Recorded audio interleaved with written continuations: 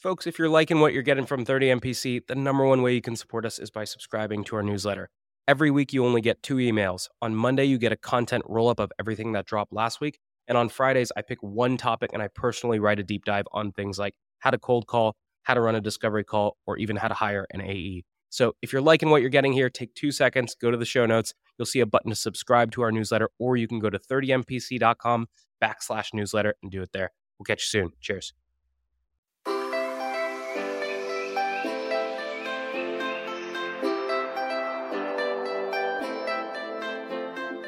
Good morning, everybody, and welcome to this episode of 30 Minutes to President's Club. My name is Armand Farouk, and I'm here with my co-host, Nick Cegelski. Today, we have a heck of an episode, a teardown on how to write good emails with Kyle Coleman. Kyle was previously the head of sales development over at Looker, and today he is the VP of Revenue Growth and Enablement over at Clary. Nick, why the heck should people listen? Well, Kyle takes us deeper than any guest has ever gone around subject lines, voicemail strategy, email formatting. This guy goes deep. If you're looking to get better with your outbound messaging, especially around email, you got to listen to this one. Let's do it. 3, 2, 1, roll it. Today's tip to optimize your sales day is brought to you by Boomerang. If you get an email and the action required on that email is going to take you less than 2 minutes to do it on the spot. It's not worth adding it to your to-do list, having to look at the item, remember what you need to do. That's going to take you more than 2 minutes anyway, so do it on the spot, get it off your plate. Now, we documented our best templates and tips to help you optimize your sales day with our friends at Boomerang, and you can get that documentation for free at the link in the show notes. Gong's going to help you run the 5-minute drill at the end of all of your calls today. At the end of a call, pressure test the prospect with 3 questions. Number 1, do you want to buy? If the answer is no, why set a next step at all? Number 2, when do you want to buy? If it's tomorrow, we got to move fast. Number 3, how do you buy? Based on the first 2 answers, I can now adequately decide if and how I set a next step. And this was stolen from the Gong 30MPC 90-minute masterclass, and you can steal it too in the show notes.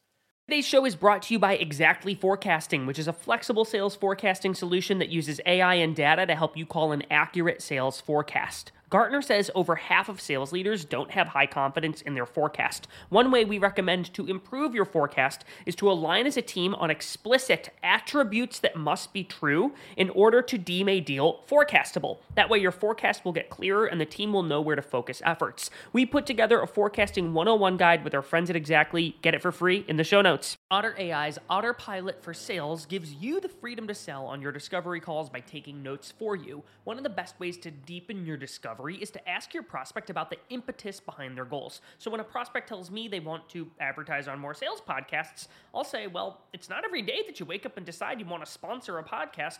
What's causing you to even explore this in the first place?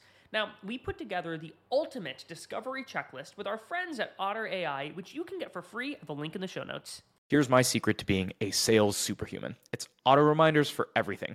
If I expect any reply from a prospect, I press Command H, and Superhuman pops it right back into my inbox if I don't get a reply in 2 days. That means if you handle an objection, if you suggest times for a meeting, or if you ask for cuts back on red lines, always create a 2-day reminder task and assume they will not reply. So if you want to follow up on time every time, you can get a free month of Superhuman by checking it out in the show notes. All right, Kyle, welcome to the show. We are really excited to talk with you today. We start every single show with your top 3 actionable sales tips. So let's get your 3. What's number 1? All right, number 1, you have to build your muscle for personalization. I know there's a lot out there about what personalization is, but a pretty easy rule to live by is what I call the 5 by 5 by 5 rule. And what this means is you do 5 minutes of research on a person or on an account. You find 5 pieces of information, 5 insights about that person or account, and then you spend 5 minutes writing that message. And what this allows you to do is it allows you to actually scale personalization because you're taking the time once to do all the research that you need to do in order to write a whole series of personalized outreach. So 5 by 5 by 5. 5 minutes of research, 5 insights, 5 minutes of writing. Do it all over again. Love it. What's number 2, Kyle? Number 2, a Chris Voss special. You have to get comfortable in any sales role, SDR, inside sales, enterprise sales.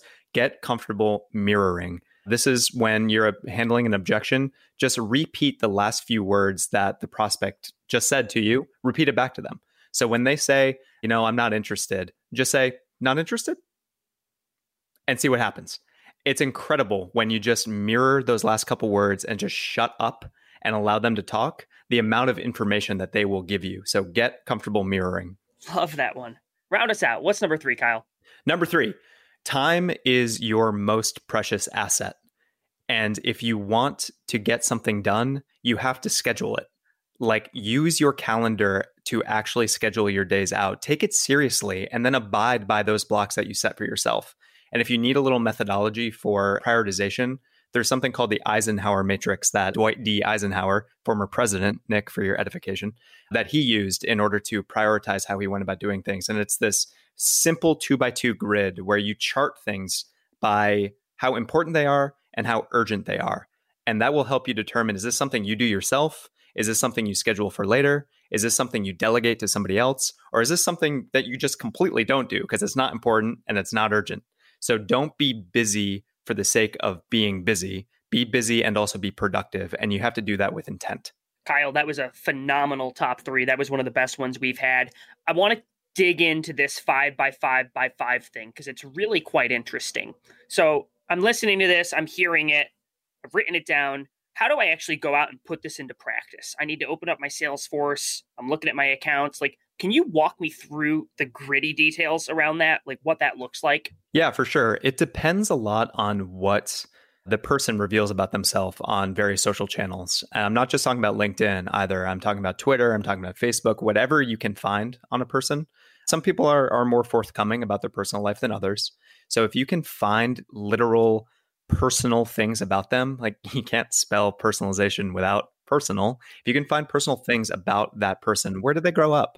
What sports teams are they fans of? What charities do they care about? If you can find things about them and then gear your opening parts of your written communication via email or LinkedIn or whatever it is around those things, that's the key to the castle. That's what's differentiated. My definition of personalization is that you couldn't send that same message to another person and it still makes sense.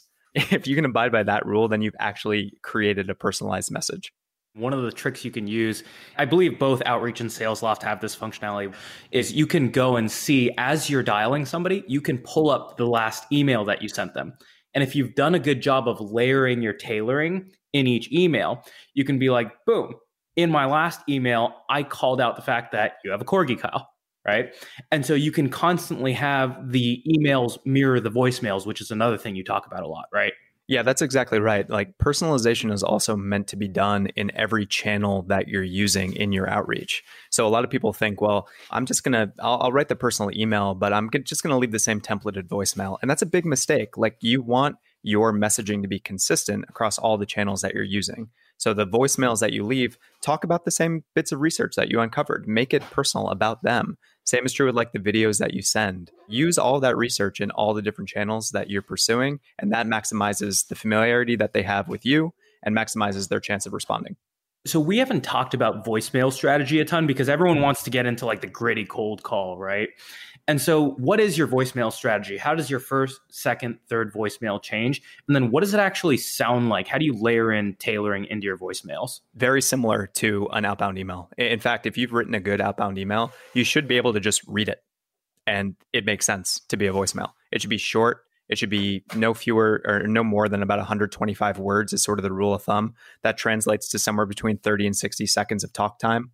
And you should put your personalization up front in that email. So before introducing yourself or what you do, you should let them know why you're calling and try and make sure that you get that personalization in first, because they're probably going to not listen through the whole thing if you lead with whatever it is about yourself first. Gotcha. And so how many voicemails do you typically leave? Do you leave one every single time, or is there a certain cadence you have there? The intent of leaving voicemails is not to get a call back all the time.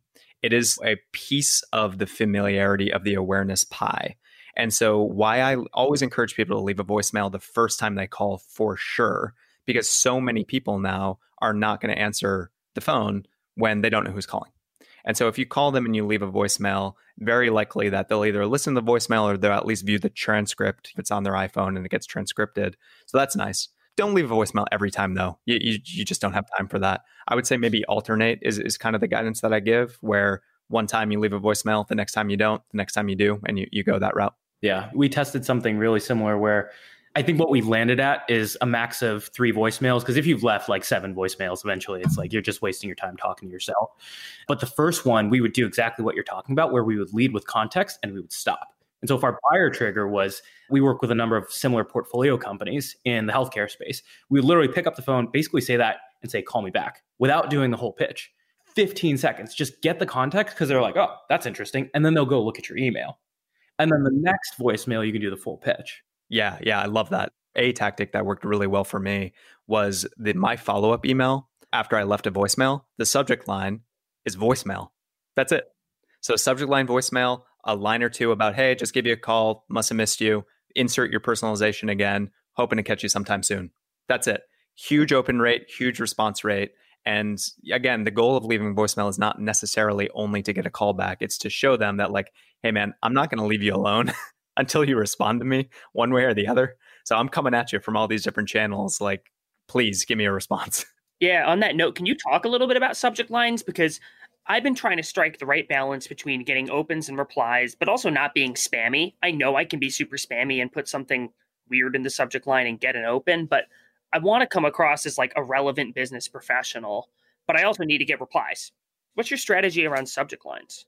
I abide by the rule that subject lines and the first lines of your email should be working in tandem with one another. And the reason for that is because every single email client now will preview both the subject line as well as the first line or two. It's about 25 words of your email. And so you want your subject line to be as short as possible so that you can maximize the real estate for that first line of your email, which is personalized, right? The kind of guidance that I give is your subject lines, and this takes practice, this takes time, and it takes a little bit of chutzpah here to pull off, but subject lines between 1 and 3 words is like kind of the gold standard for what you're trying to do. And if you can have that subject line bleed into the first line of your email, you're in really good shape. What do you mean by that? Armand, you mentioned that I have a corgi. And so something, I think probably one of the best personalized emails I've ever gotten was for a competitor of Outreach and of SalesLoft. And their subject line was small but mighty. And I was like, what is that all about? And I saw the first line in their email was, like a corgi, we are small but mighty when we're going up against giants like XYZ. And so it bled into the things that their value prop, their positioning against competitors, as well as things that are personal to me. And so if you can find a way to do that, that's kind of the key to the castle to get people to open and engage. So that's helpful, because my issue with the personalization thing has always been like, hey, Armand, you went to USC, fight on. By the way, I want to sell you business intelligence software. And he's like, these don't connect. And it's like, to me, that seems, all right, like you just did this to get my attention. So this person did something different. They blended the personalization with the message. Is that what you're having your teams do? Yeah, it's what we call the segue, and mastering the art of this segue, first of all, very hard, and second of all, very useful. So I see a lot of advice from other sorts of people on LinkedIn where they're really inelegant about the way they transition from that personalized bit of research to their value prop, where like they'll make a suggestion that says, personalized line goes here, and then here's how you segue. Here comes the annoying sales pitch. And that drives me crazy. Like, I just think that's such a waste of time because it's unprofessional. It's not smooth. It's just another sales pitch. So if you can take the time to really think about your value prop and you can be creative about the way you transition into that value prop, that is what will differentiate you. It's hard to do. And that's what makes you stand out from the crowd. That's what the corgi thing did is, look, the fact that you have a corgi has absolutely nothing to do with sales automation. But I got a similar email that was, I was a college wrestler and Nick and I were actually on the same team. And the guy's title was Wrestling with Your Reps. I'm like, what the was that? And so I opened it and he was talking, he like had a picture of me wrestling and he was like, you ever try to wrestle your reps into hitting the phones and they're just like not making their cold calls? I know what that's like, man. And he did such a good segue. That ability to not just say like, boom, you're a college wrestler, we sell cold calling tools, and tie it together. Like, that's an art and that's difficult. But when it's done well, man, it stands out. I remember every single email like that. Exactly. When it's seamlessly done, it makes a huge difference. And again, it makes you stand out. And so to kind of build this muscle on our sales team and with our SDR team, we templated a few different ways that you can segue based on different tactics that we were running. So we ran a direct mail campaign back before everybody was working from home and you could actually direct mail people without being creepy and asking their home address. We would send people mugs, coffee mugs, from their alma mater. So this is a very scalable and very personalized way to do this outreach. And then the way that we segued in our messaging was that sales leaders like yourself are starting their days with coffee and with Clary. And one thing that's important to note is a lot of people, there are two polls. And one poll is like, you should start every email with dear or hello, comma, and you should never even say hey. And then there's the other end of the spectrum that's like, I'm going to send you the you're stuck under a rock and an alligator is about to eat you email. And that's also horrible. Both of those are awful. And so what you're doing is you're still showing some personality. You're getting somebody to smile, but you're doing it through great research. And that's the perfect balance that I think a lot of reps fail to properly address. Right, exactly. And I think a lot of reps also when they're starting, especially younger reps right out of college, I've found, feel this strange inclination to be way too formal in the way that they write and speak with people that are 5 years older than them making decisions at these companies. It's so strange. And what I try and tell them is be professional always, but never feel like you have to be formal. You should be speaking to somebody like you would actually talk. And so another tip that I would give, that I do give people, is read your emails out loud before you send them. Like literally read them out loud. You're going to feel like a crazy person, but you're working from home. Nobody can hear you anyway. Read them out loud. You'll find that a couple things. One, you're very likely saying I way too much. If you hear yourself saying I more than you, or I or we, you're doing something wrong. So eliminate those I's. But also use language that you would use when you're speaking. Because again, if you write this email well, it's not just an email. It can become your voicemail script, and it can become all these things, and it should be you and the way that you speak. So I think it's a really useful tip. Like talk to them like you talk to them at a happy hour, not like you're a formal in a bank and you're afraid and you're trying to get a loan. So the same thing applies. I mean, you see us texting back and forth all the time, and these are really organic messages. And one of the things we talk about too is like, if you ever remember like that massive wall of text that you got from your crazy ex, that it shows desperation. And so your emails should look very similar. They should be short. They should be conversational. And so Kyle, you put some great content out there. And one thing that is particular about your content is it's extremely intentionally formatted. And so do you have any tips around how you actually format or structure an email from the body standpoint?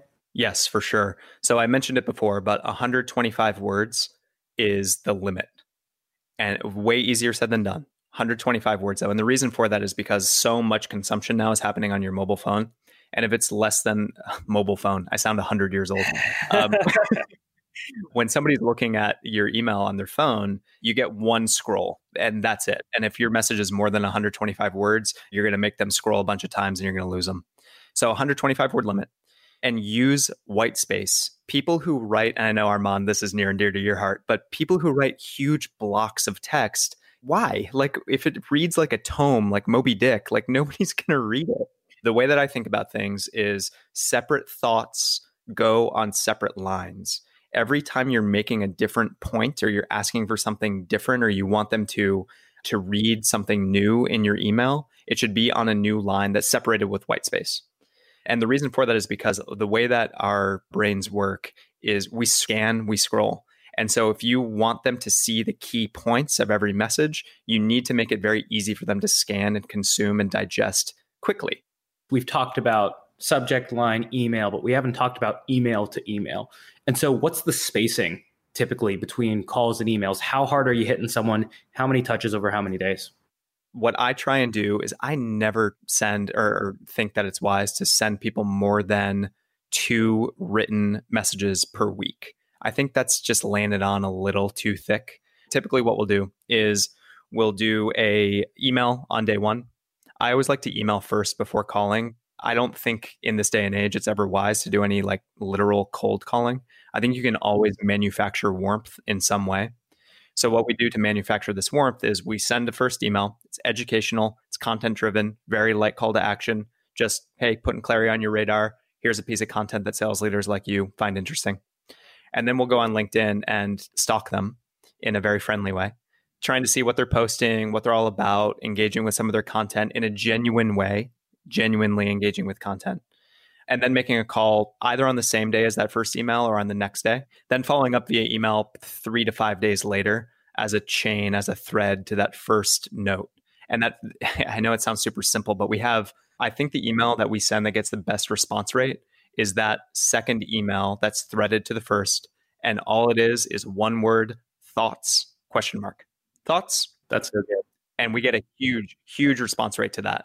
And this is, again, the way you scale your personalized outreach. You've already written a personalized email. That's your first touch. It's content driven. It's a light ask. And you're following up with thoughts. And just see what they have to say. And then you kind of repeat that cadence as you go. No more than 2 written pieces of correspondence per week between email and LinkedIn is kind of my general rule of thumb. It could go up to 3, but definitely no more than 3. Yeah, it's other than that, it's just spamming people. But it's such an interesting point because we have the exact same thing where the second email, for whatever reason, it just pops the reply rate. And it's something, especially salespeople tend to appreciate it. You guys are selling into sales leaders. And so I've had people that I've been reaching out to for the podcast, when I follow up 2 or 3 times, they're like, oh, that's what I like to see. And then they get on. There's something about that psychology of like, okay, this person's actually trying to get in touch with me. One other thing that we didn't talk about is the layering in of LinkedIn connections and touches. And you've obviously got this big brand now.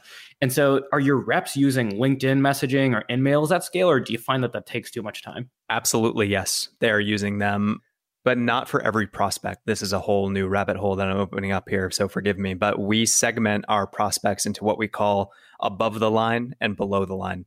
Above the line prospects are ones that have decision-making authority, typically. Normally, that tracks pretty tightly with seniority.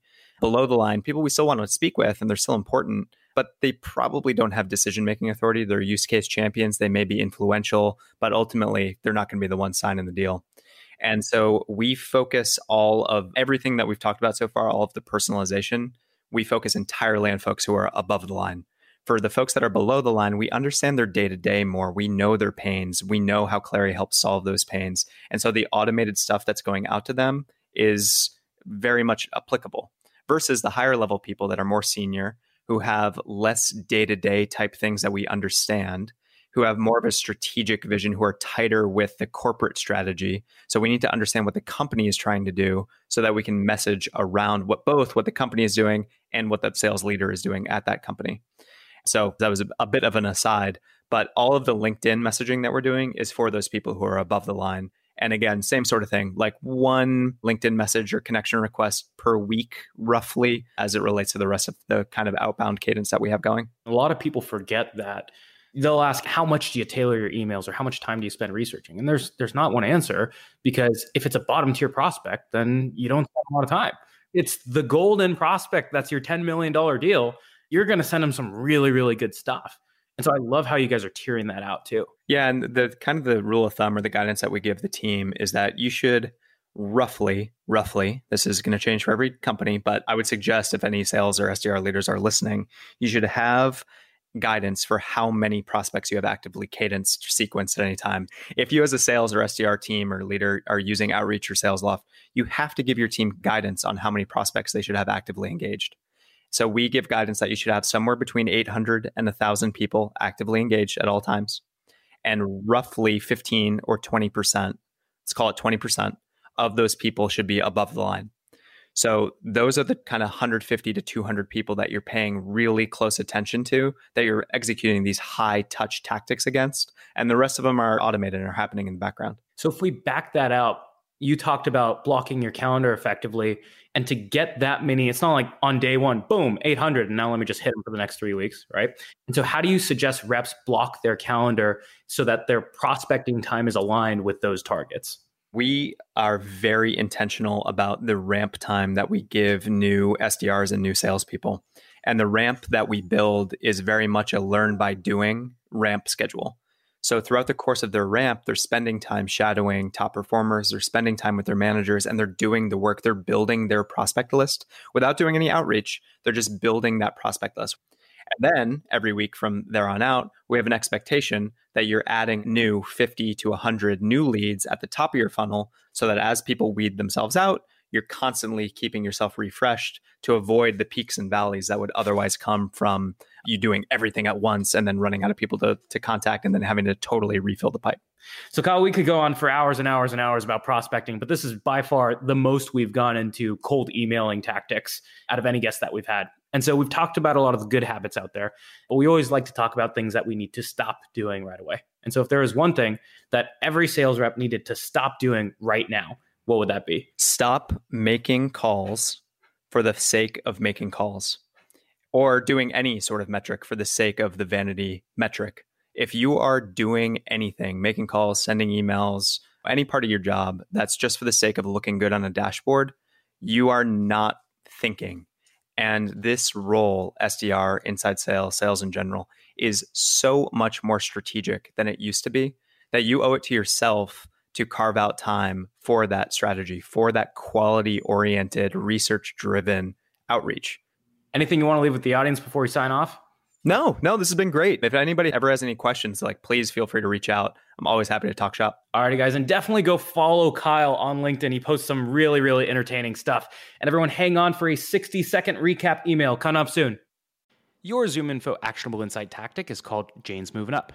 Why? Because that's the email subject line you'll use when you get a real-time notice that your prospect Jane just got promoted. From there, in the email, explain how ZoomInfo helps rising sales leaders win their first 90 days on the job by highlighting coaching opportunities or supporting a team-wide prospecting push. And you can try out this trigger-based email template for prospect promotion and 4 other scenarios inspired by ZoomInfo's go-to-market plays. Link in the show notes. Today's prospecting tip is brought to you by Woodpecker. When you're sending a sales email, you generally want to avoid putting punctuation in the subject line. If you've got an exclamation point, it makes it seem like you're shouting at them. Look at this amazing offer. And a question mark just smells salesy. So avoid punctuation. Now, if you want to steal my full sales cadence from my friends at Woodpecker, there's a link in the show notes for you to go get it and try it for free. Today's tactic to triple your connect rate is brought to you by RocketReach, who provides data that lets you reach out to the right person at the right account at the right time. Every time you're reaching out to an account, pull down the contacts. Again, yes, I know it sucks, but the average tech tenure is 2 years, which means 50% of the workforce turns over every year. So look up the account, pull anyone who was hired, and scratch anyone who was left. And one way you can pull verified and accurate data is with RocketReach. So if you like this, check out their toolkit on 8 ways to triple your cold call connects in the show notes. Your top 4 takeaways for the episode with Kyle Coleman include number 1, 5 by 5 by 5 rule. 5 minutes of research to find 5 insights on the person or account, and then write your message in 5 minutes or less. Number 2, use the white space in your emails and have 1 idea per line. Make the structure of the email and the tone conversational. Don't be a robot. Number 3, keep your emails short. If you have to scroll more than once, or if an email is over 125 words, fix it. Don't write essays. And then number 4, have your emails reference your voicemails and have your voicemails reference your emails. Tailoring is not just for the emails, it's for every single part of the sales cycle. And so, Nick, how can people help us out?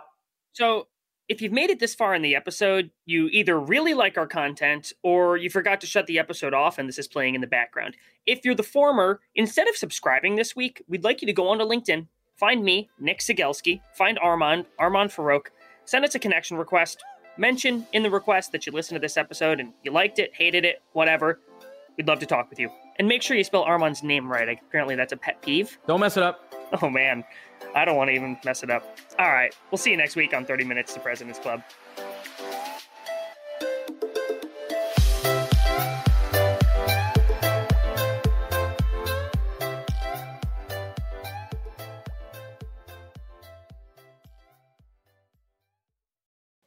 Gong's going to help you run the 5-minute drill at the end of all of your calls today.